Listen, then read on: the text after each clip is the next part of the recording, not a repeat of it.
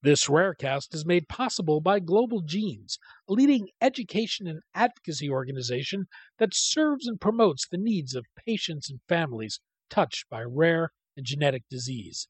Since 2009, Global Genes has been building awareness, developing patient-focused education and advocacy tools, and funding patient care programs and critical research. To learn more, go to globalgenes.org.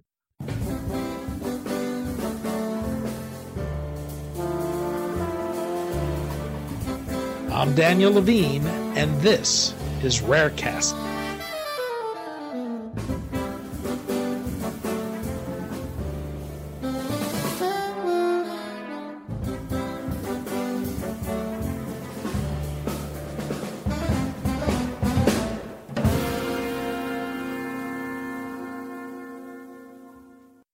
While there's growing ability to pursue the development of therapies for ultra-rare diseases, they remain challenging because of economics. One major barrier is the difficulty in getting reimbursement for therapies in the absence of well-powered clinical trials that recruit enough participants to satisfy payers' demands for adequate proof of the value of a therapy. The Muscular Dystrophy Association earlier this year awarded the nonprofit biotechnology Cure Rare Disease a grant to research novel reimbursement strategies for ultra-rare disease therapies. We spoke to Rich Horgan, founder and president of Cure Rare Disease, about the evolution of his organization, its growing pipeline of therapies, and why developing a viable reimbursement model is essential to creating sustainable development of ultra-rare disease therapies.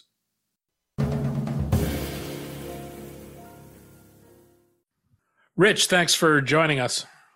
Yeah, thank you so much for having me. Talk about your organization, Cure Rare Disease, the development of gene therapies for underserved, rare, and ultra-rare populations, and work you're doing around the issue of reimbursement of N-of-1 therapies. I'd like to start, though, with the evolution of Cure Rare Disease, which has transformed itself into a nonprofit biotechnology company. I think you've always had bigger vision than just developing a treatment for your brother, but how has Cure Rare Disease evolved from its early days to what it's seeking to do today? Yeah, happy to kind of shed some light on that. So you're right. Cure Rare Disease very much so started off as an effort to develop a therapeutic to save my brother. And while that's not what happened, the legacy that Terry leaves behind is one in which we now have a framework to be able to treat patients like Terry, not the same disease, not necessarily the same technology, but the framework that we developed to be able to partner with academics, embed our translational, regulatory, and manufacturing expertise to help drive the development of a drug from bench to academic bedside. And there's a lot of Terrys out there. As you well know, 10% of the United States is impacted by a rare disease. And as we all know, the challenge with rare disease is that, collectively they're 10% of the population. Individually, the population is very heterogeneous. And so the question is, how can we develop a new system, a new model to be able to help these folks who have been forgotten, neglected, and overlooked simply because their disease is too rare? And so really therein lies the transformation over the last few years. We've since launched a number of other drug development programs, not just for Duchenne muscular dystrophy, and no longer customized therapeutics. What we're really targeting is rare and ultra-rare neuromuscular diseases where we can develop a therapeutic and apply that to a population. And how we do this is by what we did using the framework for my brother's drug, developing relationships and collaborating with academic institutes, bringing on board our translational expertise to help guide the drug from the early days through preclinical development, manufacturing, which of course for gene therapies is very challenging, and ultimately IND submission and then completion of what would be a phase 1/2A clinical trial. From there, our intention is to sort of basket our technologies depending on the number of patients impacted. So in our case, there are some therapeutics that we're developing that do have commercial potential if we hand them to a larger partner on the proverbial silver platter. we'd be able to then take the earned revenue from those therapeutics and then apply them to therapeutics that will simply never be commercializable because they're too rare. And while it's not a perfect mechanism, it is a mechanism that at least allows us to continue to expand ultra rare disease drug development for populations that have just been overlooked and neglected for so long. And that's a little bit about how we've evolved over the last few years. And of course, happy to dive deeper in different buckets. Well, perhaps you can shed some light on how the organization works as a nonprofit biotech relative to the way a more traditional biotech might work. Oh, sure, sure. So the difference is more so in the financing, right? The science is the same. The science is exactly the same as what a more traditional biotech, as you called it, would do. We conduct our pharmacology studies, we conduct our tox studies, we meet with the FDA in different vehicles, we submit our INDs, we conduct our clinical trials with the top leaders in the field. And so from the R&D perspective, it's actually very similar. Now, it's different from the financing perspective. A traditional biotech can go and sell equity in exchange for dollars that they then apply to R&D. For us as a nonprofit, we don't have equity to trade. And so how we raise money is through different mechanisms. We raise money more through traditional nonprofit settings, such as event donations, philanthropic gifts, grants, and things of that nature in an attempt really as we bridge this chasm to get to sustainability until we're able to license off some of our promising commercializable therapeutics to accomplish two things. The first, of course, is that earned revenue, which makes us sustainable, which allows us to then apply that revenue to diseases which never will be commercializable. And then the second objective is, while we intend to treat a limited patient population in a phase 1/2A trial, by partnering that therapeutic off, we allow the rest of the population to either participate in clinical trials or someday potentially take advantage of an approved therapeutic. So the difference is really more so in the financing than it is in the R&D, I would say, to kind of summarize everything. You're not a company that's looking to take therapeutics all the way to commercialization. I think many people would be surprised to see how large a pipeline you already have. You have about 20 candidates in development, most of which are preclinical. Is in terms of a typical pipeline, you'd see a biotech show a candidate either being preclinical, phase 1, phase 2, all the way through. But you're using a different set of milestones in laying out your pipeline. What are the milestones you focus on? It's a good question. And you're right. We do use a different set of milestones. And that's for two reasons. I would say first, the prevailing reason is that we really try to be transparent with the community. We really try to show the community where things are at, what the next step is, at a greater level of granularity, I would say, than just preclinical development. Preclinical development can be super long. And there's numerous challenges throughout preclinical development that, we just want to make sure patients understand and appreciate. And also being transparent with donors, being transparent with partners, is a pretty big theme. The second reason is what we're good at is advancing novel technologies from bench to limited patient bedside. We are not an organization that's set up to commercialize a therapeutic across the US, across the world. That's not what we're good at. And so we like to focus on what we're really good at and really becoming a master of what we do in our own domain. And so, we break down the process for families and others, researchers, other stakeholders, in a sense, to be able to understand, okay, where do we start? Okay, we generally start with the assays, a cell line, an engineered animal model, if one needs to be engineered or if there is one available to use or engineer.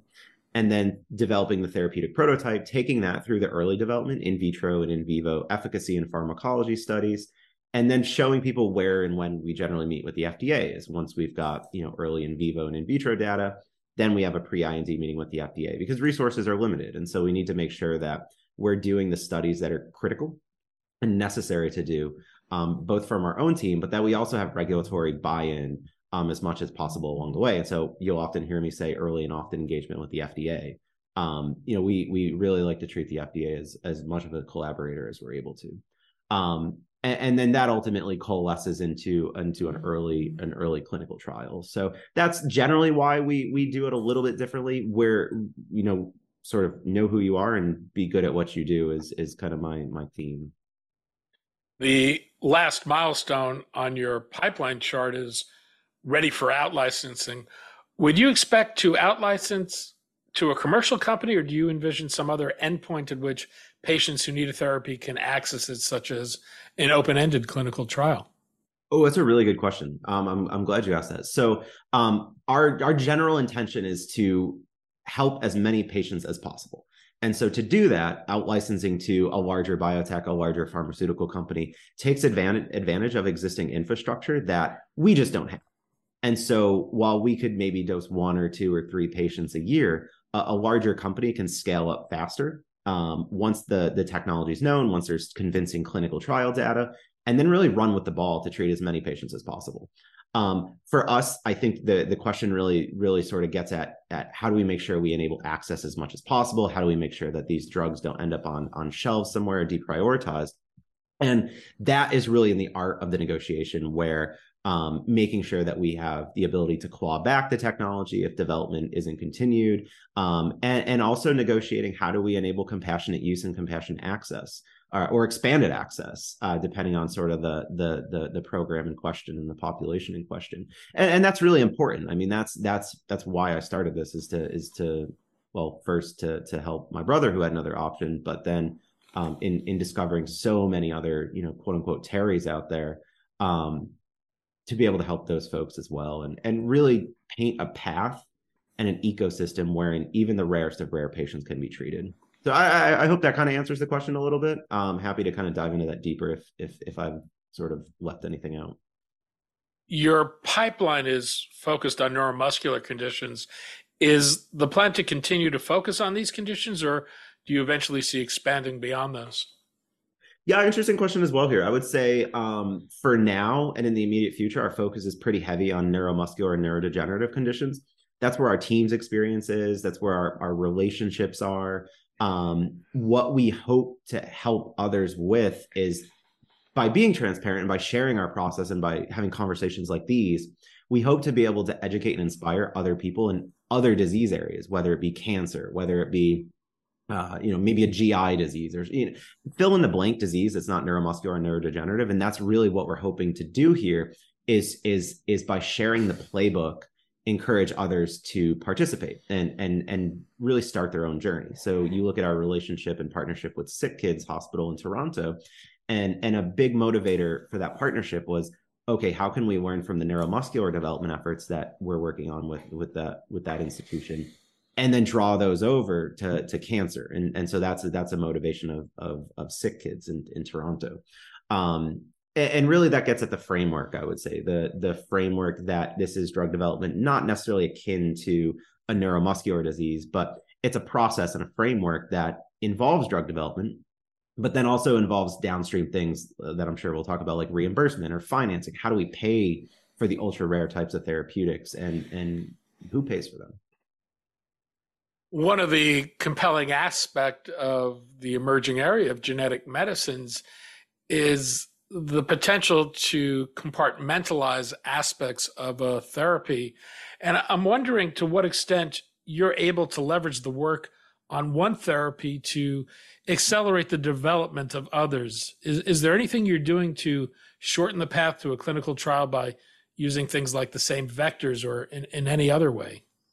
Yeah, in short, yes. So there's a couple different ways to do this. I think, sort of as you asked the question, there's a couple points that come to mind. The first is, how do we use a platform, such as the same delivery vector? And we have identified a next generation AAV that we're starting to bake into all of our programs as we fully characterize it. And so that is a nice way to be able to speed up the development cycle. When we do a GLP tox study with the next generation AAV, that will then inform virtually all of our other gene related neuromuscular programs, which is really convenient because then we know the behavior of the capsid, we know the biodistribution, we know sort of the safety of it, at least in a preclinical setting. And so that's one way. The other way is for instance, we've got mouse engineering work underway where getting to common models or learning from lessons previously used to generate one mouse or animal model is able to inform other ones. That's another nice way to do it. We also get more familiar with the FDA's expectations as we go in front of the agency for more pre-INDs and eventually IND meetings.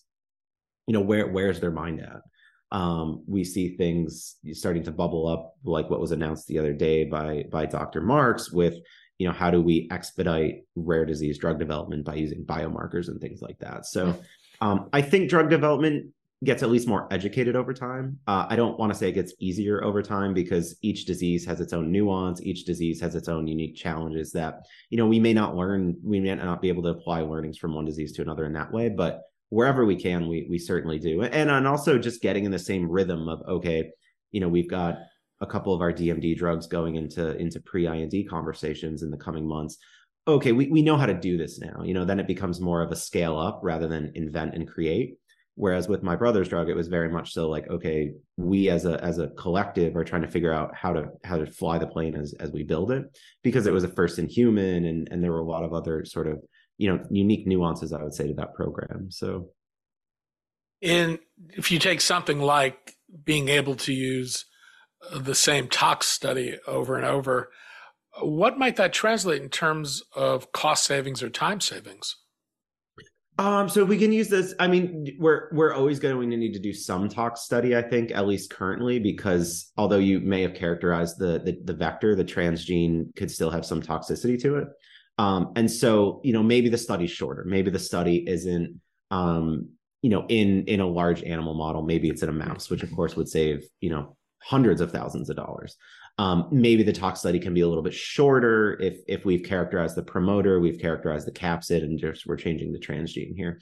So there are very real savings. I mean, just the simple idea of, okay, if we can do it in mice instead of NHPs or pigs, I mean, that's a lot of time saved to be able to acquire them, since there's an NHP shortage, and actually conduct the study in between getting all the logistics squared away. At least from the tox perspective, which I think is where your question was coming from. As you think about efforts around N-of-1 therapies for ultra rare diseases, how big a need is there? Is there any way to quantify that? Yeah, I mean, I would say the need is massive, right? When you look at the heterogeneity of the rare disease population, you're already talking about a big number, right? You're talking about 30 million plus Americans impacted by rare disease. Now, okay, let's remove out the more common rare diseases, maybe ALS, cystic fibrosis, Duchenne muscular dystrophy, the more common rare diseases. That leaves this very, very long tail of millions of people that, maybe it's a gene code disease. Maybe it's not even discovered yet what the causal gene is. And so, it's certainly in the millions in terms of the number of people that are impacted. And this is a tough one, because this is a group that is really overlooked. I mean, when you sort of look at the individual diseases and say, okay, what about make up one, whatever ADSSL1, for instance, is a good one, because it's like 1 in a million in terms of the number of folks it impacts. That's never really, at least unless there's more patients identified and the prevalence changes, that's a disease that's just not going to attract commercial drug development effort. But when you think about the people behind the disease, the people, the families, the patients, their hopes, their dreams, patients don't care how common their disease is. They don't care how rare it is. They just know that they want a treatment, and that's fair. That's totally reasonable. So it's we need a shift in thinking. Instead of going disease by disease, which will take forever and a day, I think, we need to think about how can we apply a systems kind of solution to this. I think of Amazon, right? Before you could order something and get it in 2 days, you had to go to 17 different stores, or you had to go to the store. It was a very inefficient process. And there the stakes are lower, right? It's a bad example in the stakes that if you don't get your widget, you're going to be okay. In the case of rare disease, I think not being able to look at it from a systems-based solution, systems in terms of how do we make a system out of drug development, how do we make a system out of financing, there the costs are way higher. There the cost is death in some cases. And that's a very sobering thought, at least for me, in the sense that we can't just keep tackling this from disease to disease to disease to disease. It just doesn't work. So let's talk about what are two big challenges for developing therapies for either N-of-1 or ultra-rare populations. The first of those would be, how do you scale development of these therapies and provide a mechanism for patient access to get them these medicines affordably? So How do you think about scaling? What's the challenge there? Yeah, I think it depends on where you're asking the question from. For us, the challenge in scaling is how do we, continue to raise enough capital to be able to apply this to more diseases and really expand the scope and scale of the mission. That's one big reason why it's helpful to teach others how to do this process and be very transparent so that we encourage and inspire other institutions, other foundations, other families to follow this track and really take ownership and control, I would say, over the process to make sure that it does end in the hands of patients, assuming it's FDA approved and all that is safe and efficacious. The other challenge with ultra rare disease is that the traditional drug development process, even for rare disease, involves well-powered clinical trials. And with well-powered clinical trials, the challenge is, well, you need enough patients. And so it's, kind of a paradox problem where you don't have enough patients to run a well-powered clinical trial, which isn't going to, if you don't, then you won't get commercial approval. And then if you don't get commercial approval, the insurance company isn't going to pay for it because they're going to say, well, you don't have a well-powered clinical trial, you don't have commercial approval, sorry, come back when you do. And so it's very much so this catch-22 of, how can we run smaller clinical trials with ultra rare populations and get that approval? That's the sort of thinking I think we need to start to pursue as we think about treating the really the rarest of the rare. And there's a slew of other challenges, I think, too, but those are two of the most common ones that at least I think of on a day-to-day basis, and a real pragmatic challenge too. I think, you need regulatory changes to be able to support clinical trials that have more biomarker-driven data potentially, or biomarker-driven endpoints potentially. And then you also need to work with the payers to say, hey, this isn't going to be, a type 2 diabetes clinical trial. This is a small population, albeit a very expensive, in all likelihood, population to the payers. And so how we sort of potentially reimagine either a financing or a reimbursement mechanism to treat these patients depends on if we think we can ever get commercial approval. And if not, then we need to look at it a very different way. And so right now it isn't really possible to get commercial approval for the ultra rare diseases because there's not enough patients. And so our approach has been, how do we reimagine a financing process or begin to do that, wherein these patients could still get treatment. They don't have to mortgage their house. It's not inherently inequitable. And at the end of the day, the patient can still get helped. I think from the earliest days, you were talking about the issue of reimbursement for these therapies. What's the case for making these therapies reimbursable? I even caution to use the word reimbursement at this point, because if you think about reimbursement, that means you need to shell the money out to then get the money back. And so, if you're a family that has one or two kids impacted by an ultra rare disease, you still need to go raise the $3+ million it's going to take to go from academic bench to patient bedside. And so while reimbursement might be promising there, it's like, okay, you still have a serious working capital problem. And so what we're beginning to look at and start to develop thinking around is this idea of, would it be possible to have some sort of federal funding mechanism that was fast, and I think fast is a very important word there, and then B, not contingent upon a successful clinical trial, because then you would still have the reimbursement problem.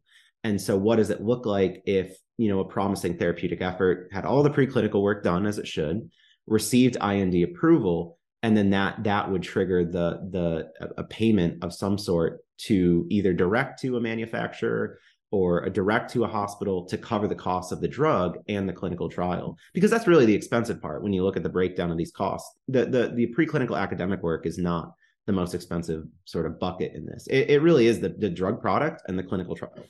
And are you focused solely on the federal government, or do you see a role for private payers to play in funding the use of experimental therapies? Yeah, I would say it's definitely too early to say. I think we're sort of in the stage of developing, just recently bringing on a payments executive onto the team to be able to help us think through and develop what could a blueprint look like. So I think it's too early to answer that question. I think, it's going to take everybody, right? It's not going to be one group that we can pick on. I think this really needs to be the type of blueprint and model that has the buy-in from the privates, from the publics, so that this can work as a rising tide to lift all boats, not just cure diseases boat, but other diseases outside of neuromuscular. But, potentially, and I sort of underscore potentially because I said it's early, still in the thinking, but potentially, draw the line around non-commercializable, less than X number of patients, that type of thinking, where you sort of draw the fence posts around what this would cover, and that'll be very important to public and private payers downstream. But it's still pretty early in this process. But we're really taking off efforts now, with adding some support to the team to really sketch out what a model could look like, and then pressure testing that model with their various stakeholders. And how critical do you think finding such a mechanism will be for the sustainability of N-of-1 therapies and making them a viable therapeutic route? Yeah, it's critical, right? Because I mean, when you look at the cases so far for us, for other efforts that have gone on, N-of-1 or N of a few, right? It's not just N-of-1. It's really the ultra rare, non-commercializable type patient populations that we're looking at here. It's critical because you can't expect people to, raise $3, $4, $5 million when they're trying to provide care for their kids. They're trying to keep a job. It's you can only stack so much on people's backs before it's like enough is enough. So I think in order for this field to blossom, this field of ultra rares and N-of-1s, we need a clear path to payment. We know the technology is there for the most part, right? We've got ASOs, we've got CRISPR, we've got gene replacement, we've got, all sorts of different RNA-based therapeutics that are popping up. And so it seems like for many of these diseases, not all, for many of these diseases, that the technology question is there. The pieces are there. Now it's up to the individuals behind, the different diseases to bring them together in a way that ushers a drug from idea to the bench side. But the piece that's still really not there is the payment mechanism. There's some programs like the NIH's Urgent program, but you've got a 9-month waiting period almost between when you drop the application to when you may get funded. And I underscore may because it's competitive and it's the NIH. And so, 9 months, the patient could be dead. So to me, programs like that suffer from sort of a lack of reality, where there's a huge gap there. And that's a huge problem. In February, the Muscular Dystrophy Association awarded Cure Rare Disease a $30,000 grant to support research of novel reimbursement strategies for drugs developed for ultra-rare diseases. In today's world, what does it take to get reimbursed for a therapy? So generally, we've spoken to a number of executives at the big private payers here in the United States, and generally it's two things. The first is, like I mentioned before, well-powered clinical trials. They want to see convincing data from trials that convince them that, okay, we apply therapeutics, something good happens.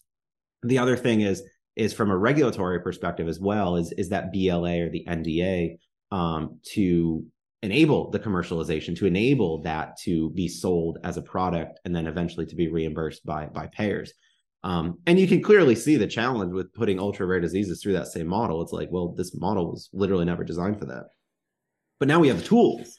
We have the tools to go in and be able to change, even for a single patient's mutation, potentially the outcome there. And so it's really the sort of the human-made elements that need to catch up with technology, as it usually is. And as you think about some kind of a funding model for these conditions, are you imagining funding therapies that don't necessarily go through a regulatory approval process? I wouldn't go that far, right? I think above all, the United States does a really good job at making sure that drugs are generally safe. And so I definitely would caution any attempt to sort of skirt the regulatory approval process. Things still need to be safe and they still need to have potential benefit of efficacy at the end of the day. I'm not suggesting skirting the process, but the reality is that many of these drugs, you won't be able to justify the expense of what is now understood to be a clinical trial to gain enough broad evidence without, where patients may be treated in a long-term, ongoing, never-ending clinical trial, I imagine. Yeah, it's a good point, and I agree. No shortcuts on safety is key. it's sort of curious, how could we get away with potentially smaller clinical trials, or can we follow patients over longer durations of time to see how the therapeutic works? I don't know that there's sort of a clear answer there today. And I think a lot of it depends on the technology at hand too, of, what are we looking at here? Is this a gene replacement? Is this a gene editing? And what downstream effects can we expect from that? So there's not a clear answer today, but starting to think about, can we do smaller clinical trials? Can we follow patients differently? Things like that may help reduce the burden on needing so many patients. And there's people far smarter than I that think about this, I'm sure, in a way that we can develop creative solutions. You mentioned just bringing on a payment expert.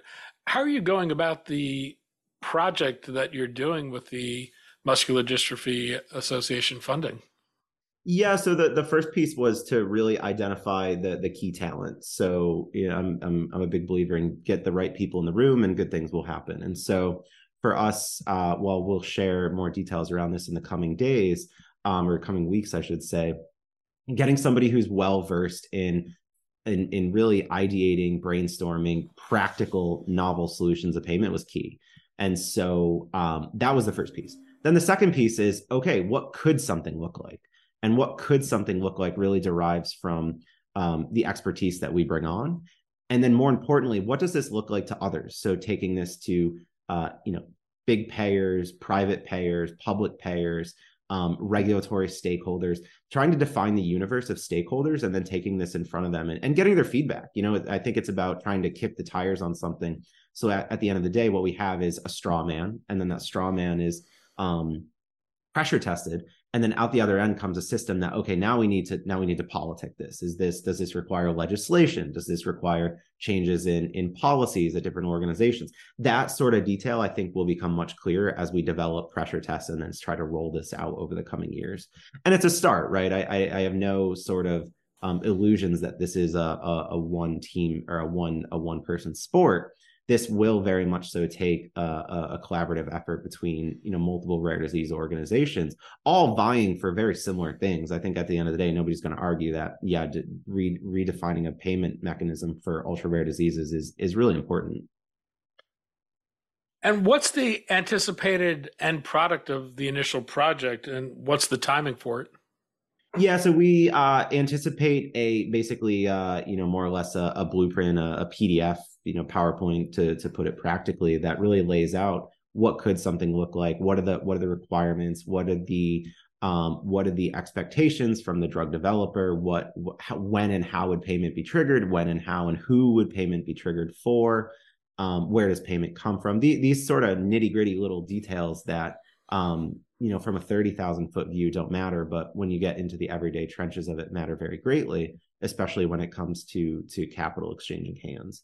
And so in terms of the timing, we're expecting to roll this out over the coming months, and then we'll look to pressure test it in the ensuing months after that. So, this is not an overnight project. This is not a quick hit. I mean, this is a big challenge.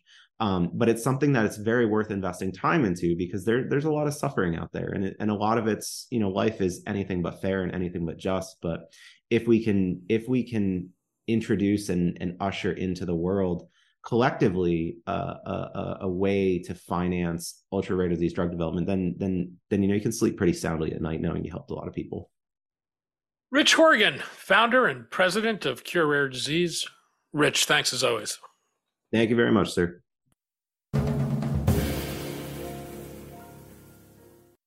Thanks for listening. For more information about rare disease and to connect to the rare disease community, go to globalgenes.org. To keep up on the latest news and trends affecting the rare disease community, be sure to visit raredaily.org. You can subscribe to the Rarecast RSS feed through raredaily.org or through SoundCloud, iTunes, Stitcher, or your preferred podcast manager. The Rarecast is produced for Global Genes by the Levine Media Group. You can also find our podcast, The Bio Report, on these popular podcast sites. Our theme music is composed by Jonah Levine and performed by the Jonah Levine Collective.